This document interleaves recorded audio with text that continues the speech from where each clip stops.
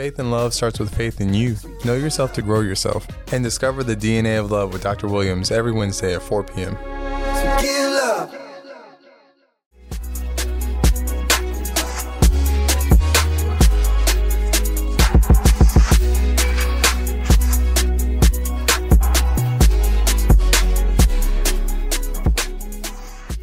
One of the things we want to talk about today is seasonal love. So if you want to tell me what people should know about this.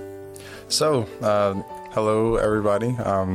This is a topic that's kind of near and dear to my heart because so you see the same thing every year. Like for most of us, like who are watching TV, who have friends, who have social media, who see any form of advertisements, any form of societal or media-based pressure, right?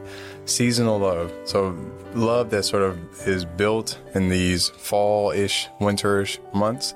I mean, you can't go home to Thanksgiving and, not have a relationship, right? That's 100%. You're going to get asked by like your aunts and your uncles, like who you're dating. And it puts you in a position where it's like almost like this pressure to be almost like the same pressure to be in shape for the summer, similar to the same pressure of being like with someone in the winter months. So more so addressing like, okay, what is seasonal love?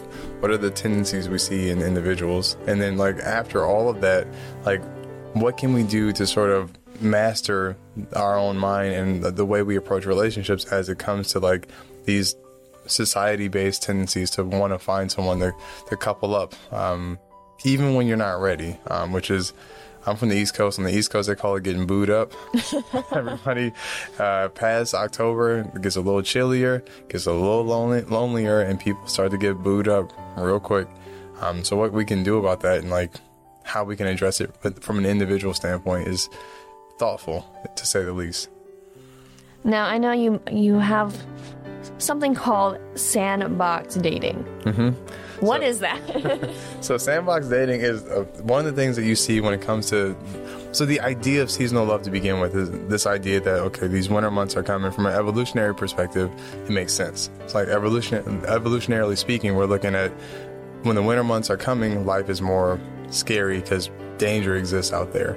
So we want to have more bodies around us to keep us safe.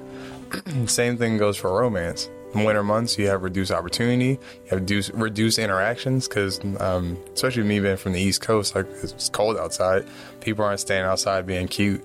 So it's really difficult to find someone who's cute when they are not in proximity. So that leads right to sandbox dating, essentially, with this idea that most of us find our first loves or second and third loves within the same sandbox that we exist in. So if we're look at it like this. So when you're a kid and you go to the playground, your parents drop you off at the sandbox. You tend to, build your sandcastle and play around alone until somebody else is plopped in that same sandbox with you. You didn't get to choose that person. You didn't get to choose the family that brought them in. You just know that now I'm in a position where there's somebody near me and it's like, hey, you want to play?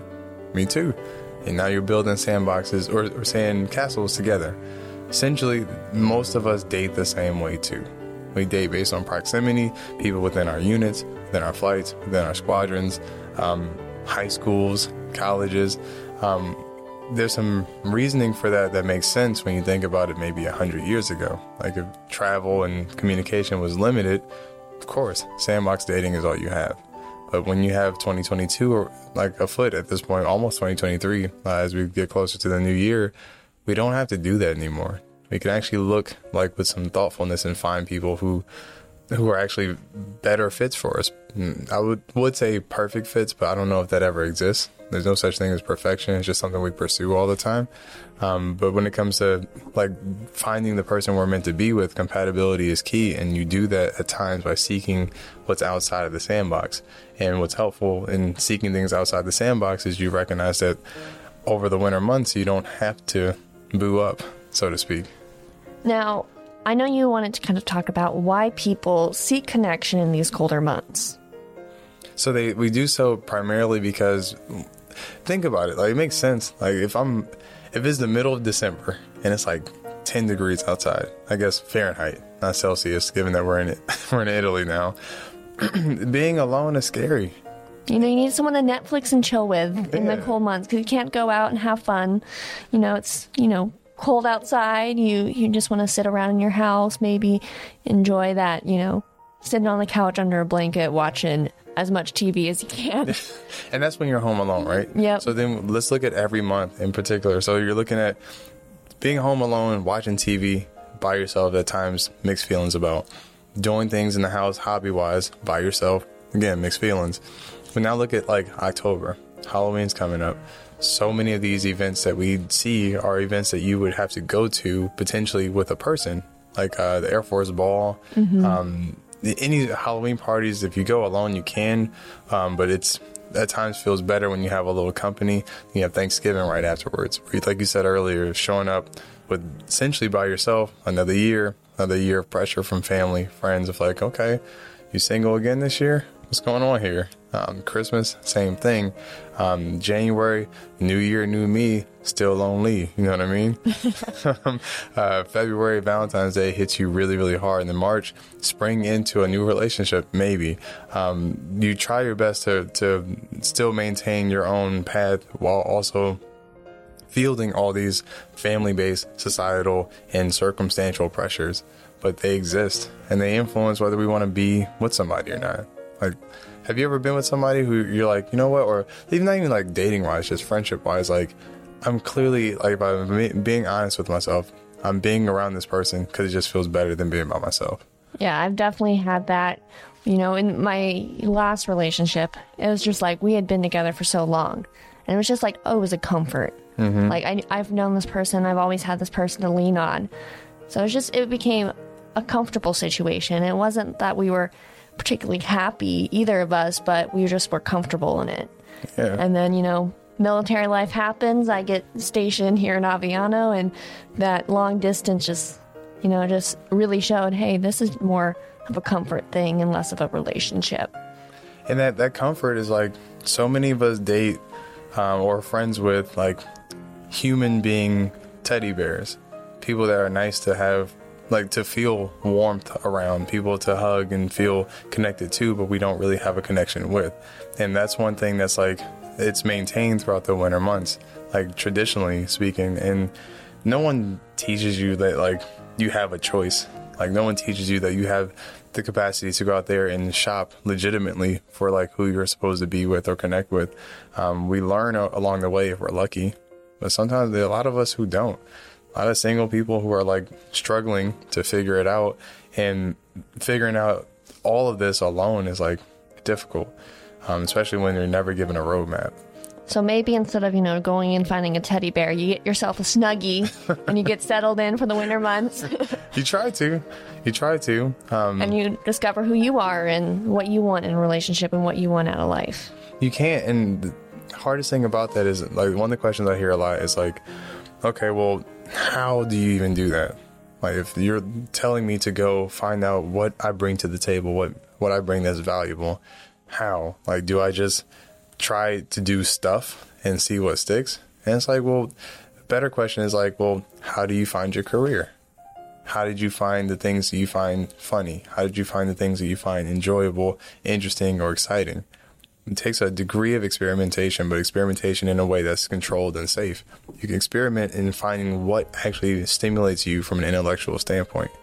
Many of us, we find these things by mistake. Like, I find out what's funny because I see something funny by happenstance. But have I ever actually sought after what I find to be enjoyable? Have I actually sought what I found to be enjoyable in other people? And then have I been curious about, like, the skill of being single? It's a skill. It really is. Being single is hard. Like, I'll use an example. So, sandbox dating for me back in college was, I played basketball. So when I was back in college, I remember I was, I don't want to say her name because who knows? She played European basketball, so she could be listening. But well, who cares? Her name was Miriam. Miriam was one of my first like actual like firm, this is my girlfriend. Like, I was a 19-year-old when we met, and I was like, this is like the person I at the time thought I was gonna marry. When we first met, she told me very explicitly, like, I am not interested in you, and we are just workout buddies for basketball. She was on the team for the women. I was on the team for the men. We spent an entire summer working out together every single day. She told me very clearly that I had no shot. So I started to see her as like, well, this is just my workout buddy. So every boundary you can think of was like overly laid. When we watched movies together, she would actually in the dorm would sit like maybe 7 or 8 feet away from me. So like, and usually in the common area, like watching movies on the big TV they had out there. So like, it was very clear that I'm really friend zoned out, which is fine. I'm like, you know what? I got a basketball buddy. I got someone to hang out with all summer. She happens to be really pretty. I know I don't have a shot. Let me just be cool with this relationship. Until October. Until it started to get a little cold outside. It started to get a little less, interpersonally abundant around campus. And I was in a position where I was like, okay, I'm not really getting much from this relationship other than like friendship. And I like her. So maybe I should probably distance myself from this connection because it's uneven. Like she's getting buddy friendship love and I'm interested in her romantically, but she's not interested in me. So I might as well just kind of do my own thing. So I tried. I remember like it was yesterday. I tried in October, November-ish to do my own thing. And she went back home and got a little bit of pressure from her parents of like, why is she still single? And they had seen me from time to time and they were like, well, that Deontay kid also plays basketball. He seems like a nice kid. He doesn't have any felonies, Why not go with a guy like him? She, for the most part, ignored it until she came back one night when I was essentially not around. I don't remember what I was doing. I might have been playing Call of Duty. Nothing cool, but I was not around. And she texted me and wanted to hang out, and it just wasn't there. And that was a day where she took it personal that I wasn't available when she was wanting to hang out. And in hindsight, I thought maybe this is when she started to like me, but it was actually the time she started to get most lonely. And probably me too. We had each other all summer and we kind of parted ways for a little bit in October. She got lonely, so did I to some degree. And we found ourselves hanging out and then actually ended up dating into like the winter months. Part of me, if I'm being honest with you, I knew it was the wrong thing to do. I knew it was like we weren't a good fit, but it was better than playing basketball by myself. And I'm sure it was a better story to tell her family for Christmas that I'm booed up and I got the person that you guys asked me to go get. Wow. I mean, that is, it's one of those things that I feel like looking back on my life, I'm now thinking of all those moments where, I was that nerdy kid in high school who never dated, but there's always like that guy who's like, oh yeah, I have a crush on you. And I'm now thinking every time that happened, it would be like right around Thanksgiving, right around when the, break for Christmas was, about to start. And I'm like, now that makes so much more sense. Yeah. Think about Valentine's Day. Like, there's not one Valentine's Day that goes by where I don't see something putting pressure. Even on, like, I saw a commercial last year that was basically telling me that, like, I'd be a bad spouse if I didn't do something special on this day. And I'm like, well, I'm, like, married, so that's one aspect of it. But if I were single, it's like, so you mean I'm a piece of garbage? If I decide that like this is not a valuable holiday to me, like this is not something that I find particularly interesting, or if my significant other is like, you know what, I don't want to go out and spend a ton of money on this particular day, or I don't want to feel bad about myself for not having someone on Valentine's Day. You shouldn't have to have someone, but we get this pressure from society, and you see it a lot on TikTok. If you don't have somebody, it's like, it's a problem with you. It's like, well, no, maybe I'm developing myself and I don't need to have someone to prop me up. Now, I know I want to talk more on some of these societal influences, but a little bit ago we were talking about like holidays, like, Thanksgiving, Christmas, and even Valentine's Day cause a lot of, societal influence when it comes to relationships. If you can kind of dive in a little bit more into that. So the idea that you're doing something wrong if you don't have a relationship. Like there's so many different avenues in life that sort of play into that function. Like then we were talking about it a little bit over break, but like even like the military. Like the military incentivizes people who are in relationships to some degree. When it comes to marriages, there's so many incentives to be with someone at all times, more than anything. So this is from a societal, media, and some ways interpersonal standpoint. This playing on someone, in some ways maliciously playing on this natural human desire to connect with other people. Connecting with other humans is it's as important as eating and drinking water. Like you have to have connection, which is why solitary confinement is akin to some of the worst torture you can bestow upon a person. Like you have to have connection with other people. If you don't, it drives you insane. So in many ways, companies, media, people play into that. They know that if I can essentially pull on a person's emotional sort of standing for themselves, tug on their heartstrings a little bit, make them feel like, well, not being with someone makes me less than other people who have someone. And then you add that to like scrolling on Instagram, TikTok, Twitter at times, and seeing people at their best in their relationships, which is a lot of nonsense, by the way.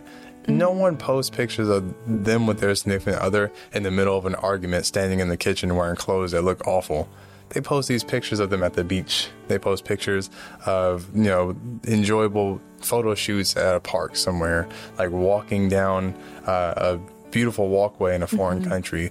All the best images you get are people loving and enjoying themselves. So if you're only seeing that and you're single, you're reinforcing that you're wrong for being that way. Yeah, and I think social media is a major danger when it comes to creating these false expectations. I know personally someone who was going through a rough spot in their relationship, but if you went to like her social media, everything looked fine. It was photos of the kids, photos of them all together, all happy. But then like if you're actually in that inner circle with this person, you know that it's fake. Things aren't going well. Like there's talk of divorce or stuff like that. And so I feel like, even like if you can think of like this perfect marriage, it's not going to be all sunshines and rainbows 100% of the time, like social media would have you think. Yeah. So you look at the trajectory, right? So we have someone who starts out like, let's say you PCS to this base at like in September, October. So you have a natural inclination to be with other people and to connect as a human being. Then you have location-wise, you're now placed in the middle of, northern Italy. And if you're a young airman, you don't know probably very much people at all. Then on top of that, you are now isolated from people that you did know back in the States. In addition to that, this feeling of like general sense of not having the connections needs met from people around you, which starts the whole process of starting to look for connections. Sandbox dating starts there as well, because you start off looking for the people within your sandbox. Then you add a layer of not speaking Italian. You add a layer of being an officer, or being only an enlisted member, or potentially like even a civilian, like you're a contractor. Like in a place like this, you have to hope that the people you are interacting with, if you are looking and you're single, like are actually potential suitors who have similar sort of PCS windows, scheduling windows, and also language capacities as you do. You get through all of that, and then now you look at the idea of like these winter months coming where you don't have connection possibly. You increase the likelihood that you put yourself in a situation for indiscriminate dating. You ever heard that term? No. So indiscriminate dating is what people tend to do when they are looking for just a heartbeat. I just need somebody or something to help me not feel alone. You see it a lot. You ever seen a couple that like, oh, they're not really good together. Yeah. But they kind of persist no matter what. And it's like, what's going on here? What's happening here? Or people who are like, just met each other. They started class together, or they PCS together, laying in the same unit, same squadron potentially, and they date almost right away. It's almost like a reality show. They link up really quickly. And it's like, well, how are these people coupling up so damn fast? Like, I don't know. And indiscriminate dating happens in those moments because you look at in psychology they call it Maslow's hierarchy of needs, right? So you get your sustenance needs met when it comes to food and water, and from then connection. So most of us are getting a paycheck every 2 weeks, so our sustenance needs are met. the next thing that comes along is connection. And we try to form that we meet that need by forming those relationships. Sometimes we do it very indiscriminately. We just cast a wide net, and if something comes back, we take it. Now, what about those single airmen out there who are listening and they're like, okay, that's easy. You can say it all you want. But when it comes to the reality of being single, through these winter months, what would you say to these airmen? Like, what advice would you give them? So make a commitment.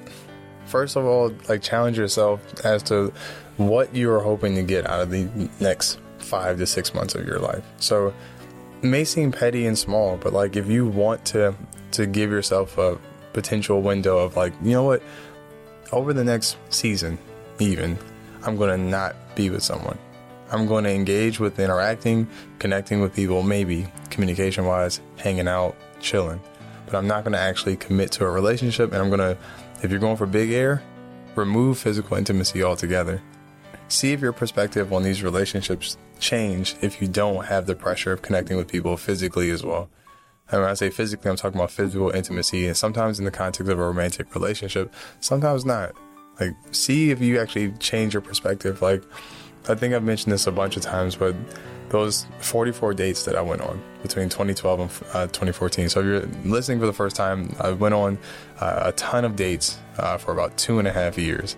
And in that time period, I made it a point to really take away physical intimacy. I'm going to go on dates in the middle of the day, and I'm going to make sure I don't go home with anybody. I gave myself that parameter, so I knew I made that commitment to myself. So if I was ever challenged by someone, or if someone made me feel oh, you know what, they're attractive, they're having a good time, let me just see if we can move into dinner and then see what happened, I would tell myself nah, Deontay, you made a commitment here. You told yourself that you wouldn't do this. This is bigger than this person I'm on this date with. This is about me. This is giving myself a fighting chance because I'm committed to being single until I have the person I want to be with. This is granted you're looking for that person. Some of us are not. Some people are absolutely just playing the field. And if you're doing that, I say, do you, boo-boo. But if you're actually looking for that person, or you're tired of games or messing around, then give yourself space to make that commitment first. And then build on yourself and look to discover aspects about yourself that make you valuable. Not to put you on the spot, not be so, but what do you find funny? I'm one of those people that I like dry humor. Okay. So just one of those perfectly timed witty comments at the perfect moment just always makes me laugh. Okay. That's important to know, because so many of us, we engage with life in this mysterious experience, right? We don't pursue knowledge about little things like that, what makes me funny, or what do I find funny. But what makes me funny is important too, because if you are not funny, then imagine okay, if I'm not entertaining to some degree, I'm not interesting to speak to, who's going to want to talk to me? And that doesn't mean you're not a good person. It doesn't mean you are not a valuable person, but it means that in conversation, ask yourself legitimately, what am I contributing to conversation even? And that's another way of building yourself up throughout these months when you don't have a person with you romantically that will help you when you finally meet that person you're supposed to be with. For me, it's I like dry humor too. I think it's funny when somebody makes they hit the on ramp to comedy with something dry and unexpected. But bigger than that for me is movie references. Mm-hmm. I love them. They're the best. If this is a very old movie, so I'm probably dating myself, but Pulp Fiction.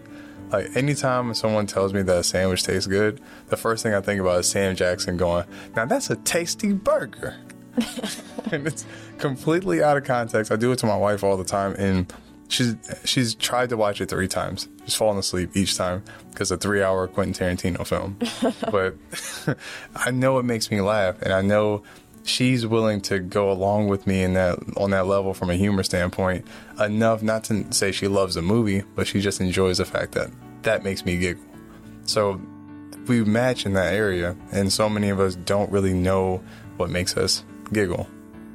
We know it when we see it, when we feel it, but we don't know enough to quantify it in conversation. Wow. I mean, it's one of those things I always heard, like, people say that the best relationships come out of when people know themselves first, that, like, they've put together their whole puzzle and said, this is who I am, this is what I like, these are my interests, and then not find someone who's just like them, but someone who accents them. Yeah, in a way. What's an interesting thing I found over the years is finding out what you don't like. What are your pet peeves? Because those things will end a relationship way sooner than the things you like. Like, I can really like that someone's a good, mother, or a good father, or a good supporter, or somebody who's, like, reliable and trustworthy. But if I really, really hate somebody who gets really bad gas, like, if I really, really cannot stand people who don't pay their side of the meal when it comes to going to dinner, like, these little things, they're like rocks in your shoe. Like, if you're putting the shoe on and you're just running downstairs to get something, like, that rock in the shoe doesn't matter that much. But if you're taking a 3 or 4 mile hike, which a lot of times dating and marriage is a very extended marathon hike, that tiny rock in the shoe will make you want to take those sneakers off, oftentimes ending in divorce. Wow. So we are coming up to the end of the hour. So it's time for your final thoughts. Is there anything else you would want to share with our listeners? So I say this often, but the idea of you must define love, right? If you don't know what you're searching for, you're looking just kind of blindly and casting a broad, empty net. And maybe that'll work. Maybe you're one of the lucky ones that actually gets that in another person. But for the most part, if we're looking for precision in dating, if we're looking to pinpoint what we're looking to find in another person, we have to define it effectively. And if you can do that, you give yourself a fighting chance. I just can't show love. You just said I showed up.